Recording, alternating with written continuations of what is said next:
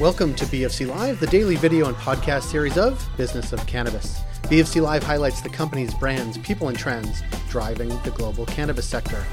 Learn more at businessofcannabis.com. BFC Live guest today is Yoko Miyashida. She is the CEO of Leafly. We connected with her post 420 to hear about her trip to Pennsylvania, where she was advocating for legalization along with some statewide officials there. We wanted to connect with her about that, but actually all things cannabis in the U.S.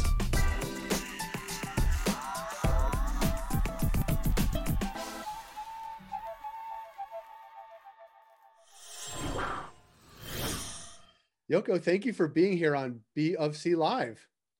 Thank you so much for having me. I'm excited to have you because we love Leafly.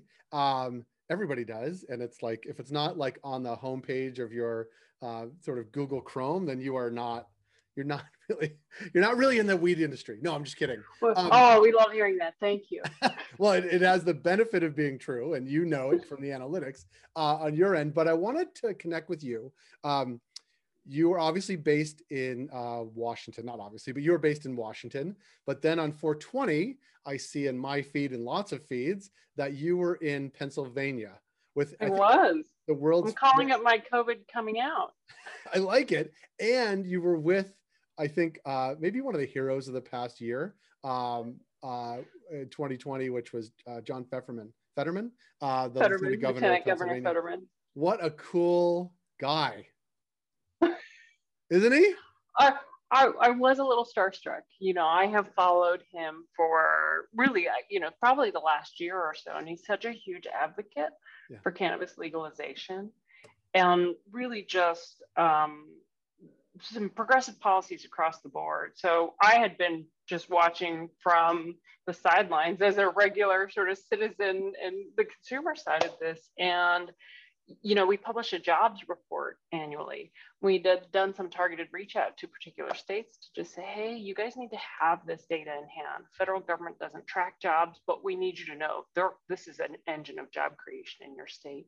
And that led to a deeper conversation with Lieutenant Governor Fetterman's team, and just turned into this great event to just be on the ground, really advocating for legalization in a state that is just so geographically relevant right now, with New Jersey and New York coming online.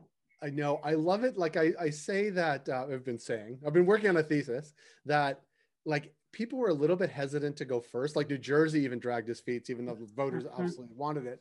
But nobody wants to be last. So like once New York really started getting going, New Jersey started speeding up, then Pennsylvania putting pressure even on the other side of New York, like on Connecticut and Massachusetts, now sandwiching it. Like it's starting to steamroll, and Pennsylvania, based on your data, is like really it's the Keystone State, but it's really going to be the keystone of like a real vibrant Northeast corridor of cannabis. So we said, we were watching November elections, and we knew the data was good. We knew probably as early as last summer that initiative was going to pass. And we had said, when New Jersey goes, the dominoes are falling. Because you simply, I think you're West Coast originally. I was in California for a long time, but yeah. We're used to being sort of dispersed. Like East Coast, it's so compacted. You're half an hour drive from multiple states, and you just can't afford for those tax dollars and those sales revenues to leave your borders. Yeah. So we were so delighted to see New Jersey go, New York, they moved fast and got it through legislative session. And for us, like looking at that, we're like, Pennsylvania's got to go. Yeah. And it really is a sea change, and it's happening quickly on a state by state level. Cause again, people were hesitant to be first, but nobody wants to be last. But then there was an interesting story a few weeks back on Illinois, and the tax dollars that they are seeing, that they put a price tag on what the surrounding states are losing. And it's like, those states must be panicked. Like you just can't lose tens or hundreds of millions of dollars in tax revenue because you won't do this thing that everybody wants you to do. And that was such a great article.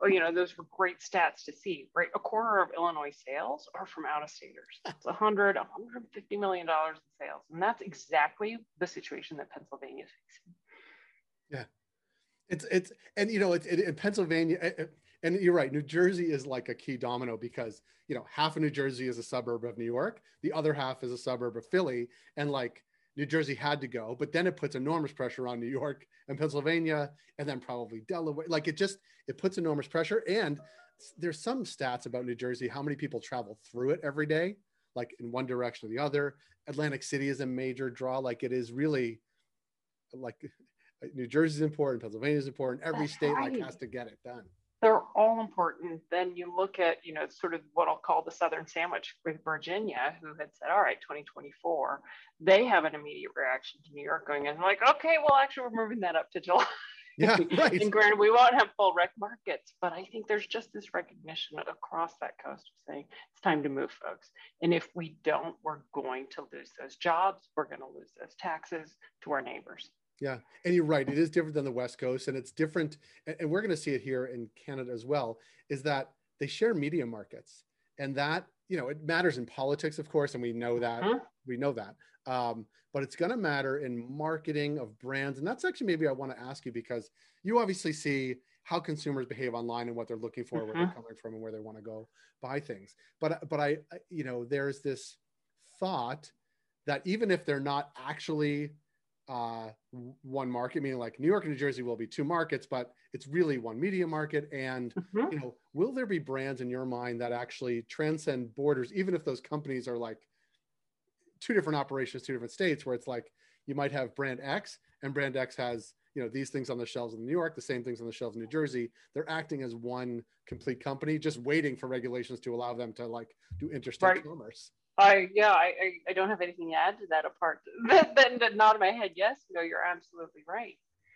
And think about that. That's the business of cannabis, right? Like there's your podcast right there. Consumers don't know that. Consumers don't know that they actually have to go and set up independent operation, that each brand is a different company as they go into each state with a new license, with a new source of supply. And they probably won't ever need to know that. And you'll see those campaigns that are targeting that entire Eastern Seaboard to reach those consumers en masse. Yeah. And we've actually had the conversation here in Ontario where we get Buffalo TV, Buffalo radio, and the idea that like a Canadian company might have an American brand, but consumers don't care. I'm not even sure like a Health Canada who regulates it could even regulate it if they wanted to. Like if a Canopy had an ad on Buffalo radio for a product in New York, like what are they going to do about it? Right. No, and I think you'll start to see that online too, where you'll try to see attempts at regulating sort of, especially close to the border type campaigns. And there's really what makes sense, right? Like we're all in support of consumer safety, appropriate disclosure, making sure cannabis doesn't get into the wrong hands, all of those things. But it kind of brings me back to let's be a little more common sense about all of this in terms of the regulations and what we're trying to achieve. Yeah. And it's amazing to watch in real time unfold. And I'm sure you see it too, because, well, maybe you tell me, like, do you see upticks in traffic when these things are like the conversation shifts, like in Pennsylvania and New Jersey, and New York, for people like, I need to know more. And if it happens, like, where do I find information? Oh, it's like we could show you a literal step change in sort of how our traffic and interest increases, right? You've always got a baseline of traffic in legacy markets, pre-legalization markets. You see another step change at medical, and then you see that step change in the rec. And that's sort of what Leafly is to consumers. We take you through that entire journey. We bring you up the learning curve, because let's face it, it's not necessarily easy to understand how do you actually shop for legal cannabis? How do you actually make an entry into sort of this new industry? So we're here to take you along that journey, because it does differ from state to state. Yeah.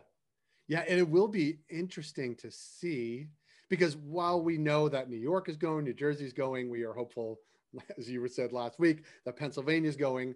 Like everybody's entry point is slightly different. The regulations are going to be different. How and where and why you can buy are different. Like all those things sort of change, and it's eventually they will hopefully be sort of blanket and everybody will have access to anything they want. But until then, it's like you do need sort of overarching resources to help you along that way.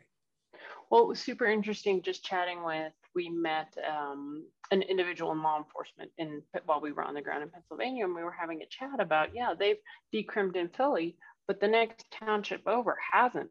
So really understanding this distinction of being able to walk around Philly smoking weed, but then going 2 townships over and getting arrested for the exact same conduct. Think about sort of the risk inherent in that and how much you need in terms of education and information to make sure you're not stepping over those lines as you move.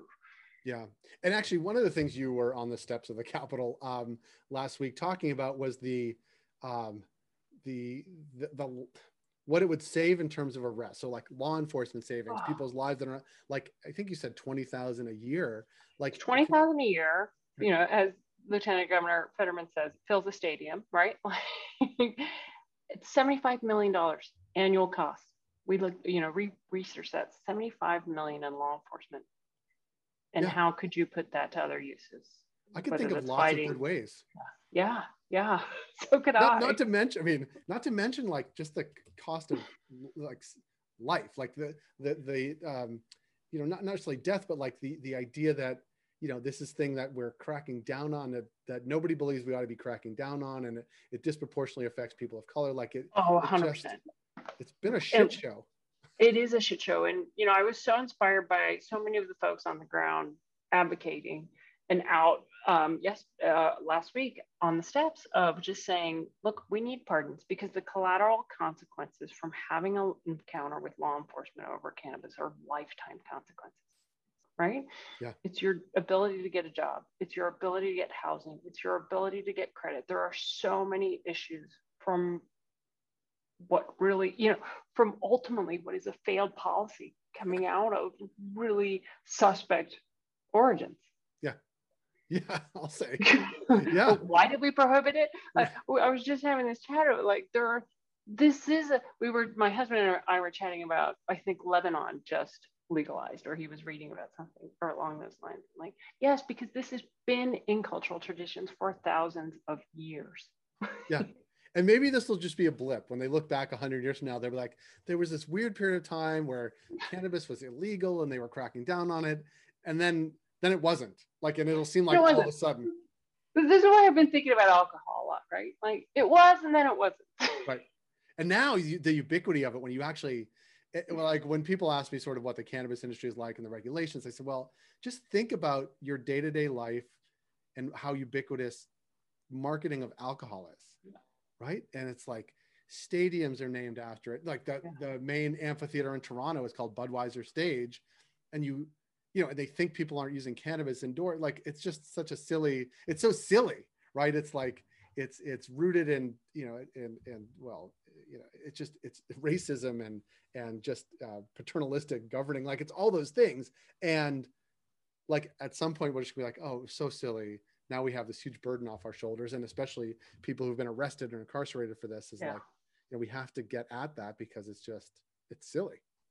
Well, we talk a lot internally about the stigma is real, right? And that's sort of one of our big goals is how do we destigmatize this? How do we normalize this? And how do we deprogram so many minds and how we think about cannabis? And we do that through science and education. Mm-hmm. And not to blow smoke, but like Leafly has a big role in that. It's like, it is the number one source where people will find, like, if they look up anything, you're going to come to Leafly, and sort of taking people along that path in a way that is thoughtful, that is grown up, that is well researched, and hits them where they're in that sort of paradigm that you talked about. Yeah. So kudos to you, but also more than that, kudos to you and the team for really taking an advocacy role to get, the next wave of states, and not making it about free weed, which is great, but like, there's an economic component, there's a law enforcement component, there's a equity component, all those things wrapped up into what you were doing on the Capitol steps last week, which we ought to see more of, I think, from an industry.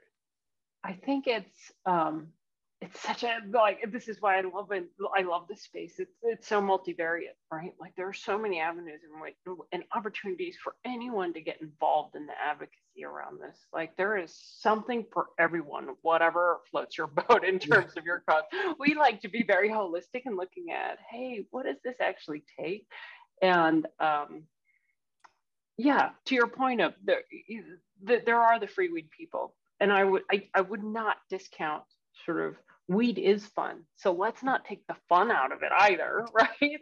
Like, if you look at the photos from the Capitol event, there is an individual dressed up with the most ornate cannabis plant costume. Looks like a stem of, like a whole plant, a weed plant. And I was so blown away by that, and so impressed. Like, you've shown up, like you took the time to show up, you made this costume, and you're here on the steps going legal. Like, that just really blew my mind. It's great. And yes, we need to talk about criminal justice reform, and we have to talk about the economic benefits. This is the magic of the plant. It can carry so much. Yeah. That's a beautiful thing you just said. Well, I'm going to leave it there because I want to make sure we have to, like, in the future, you come back and talk about other stuff too. But I want to thank you for what you were doing last week in Pennsylvania. We look forward to following that path forward from there with the lieutenant governor there and the rest, and continue obviously to see the success of Leafly and all that you do. So thank you for making time. We look forward to connecting with you. Absolutely. Thank you for having me. It's great to meet you, and we'll continue the conversation. Well, look, maybe we will all get together at some point in this year. I don't know. I'm hopeful. So we'll see. Yoko, thanks so much for joining us. Thanks again.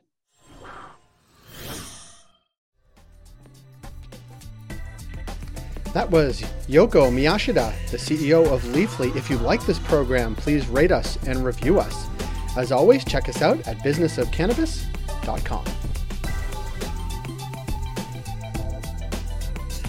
Thank you for joining us on B of C Live today. We're able to do what we do thanks to our ongoing partners, including Cannabis at Work, Cannabis Benchmarks, CanDelta, Headset, Gallagher, and Torque & Main.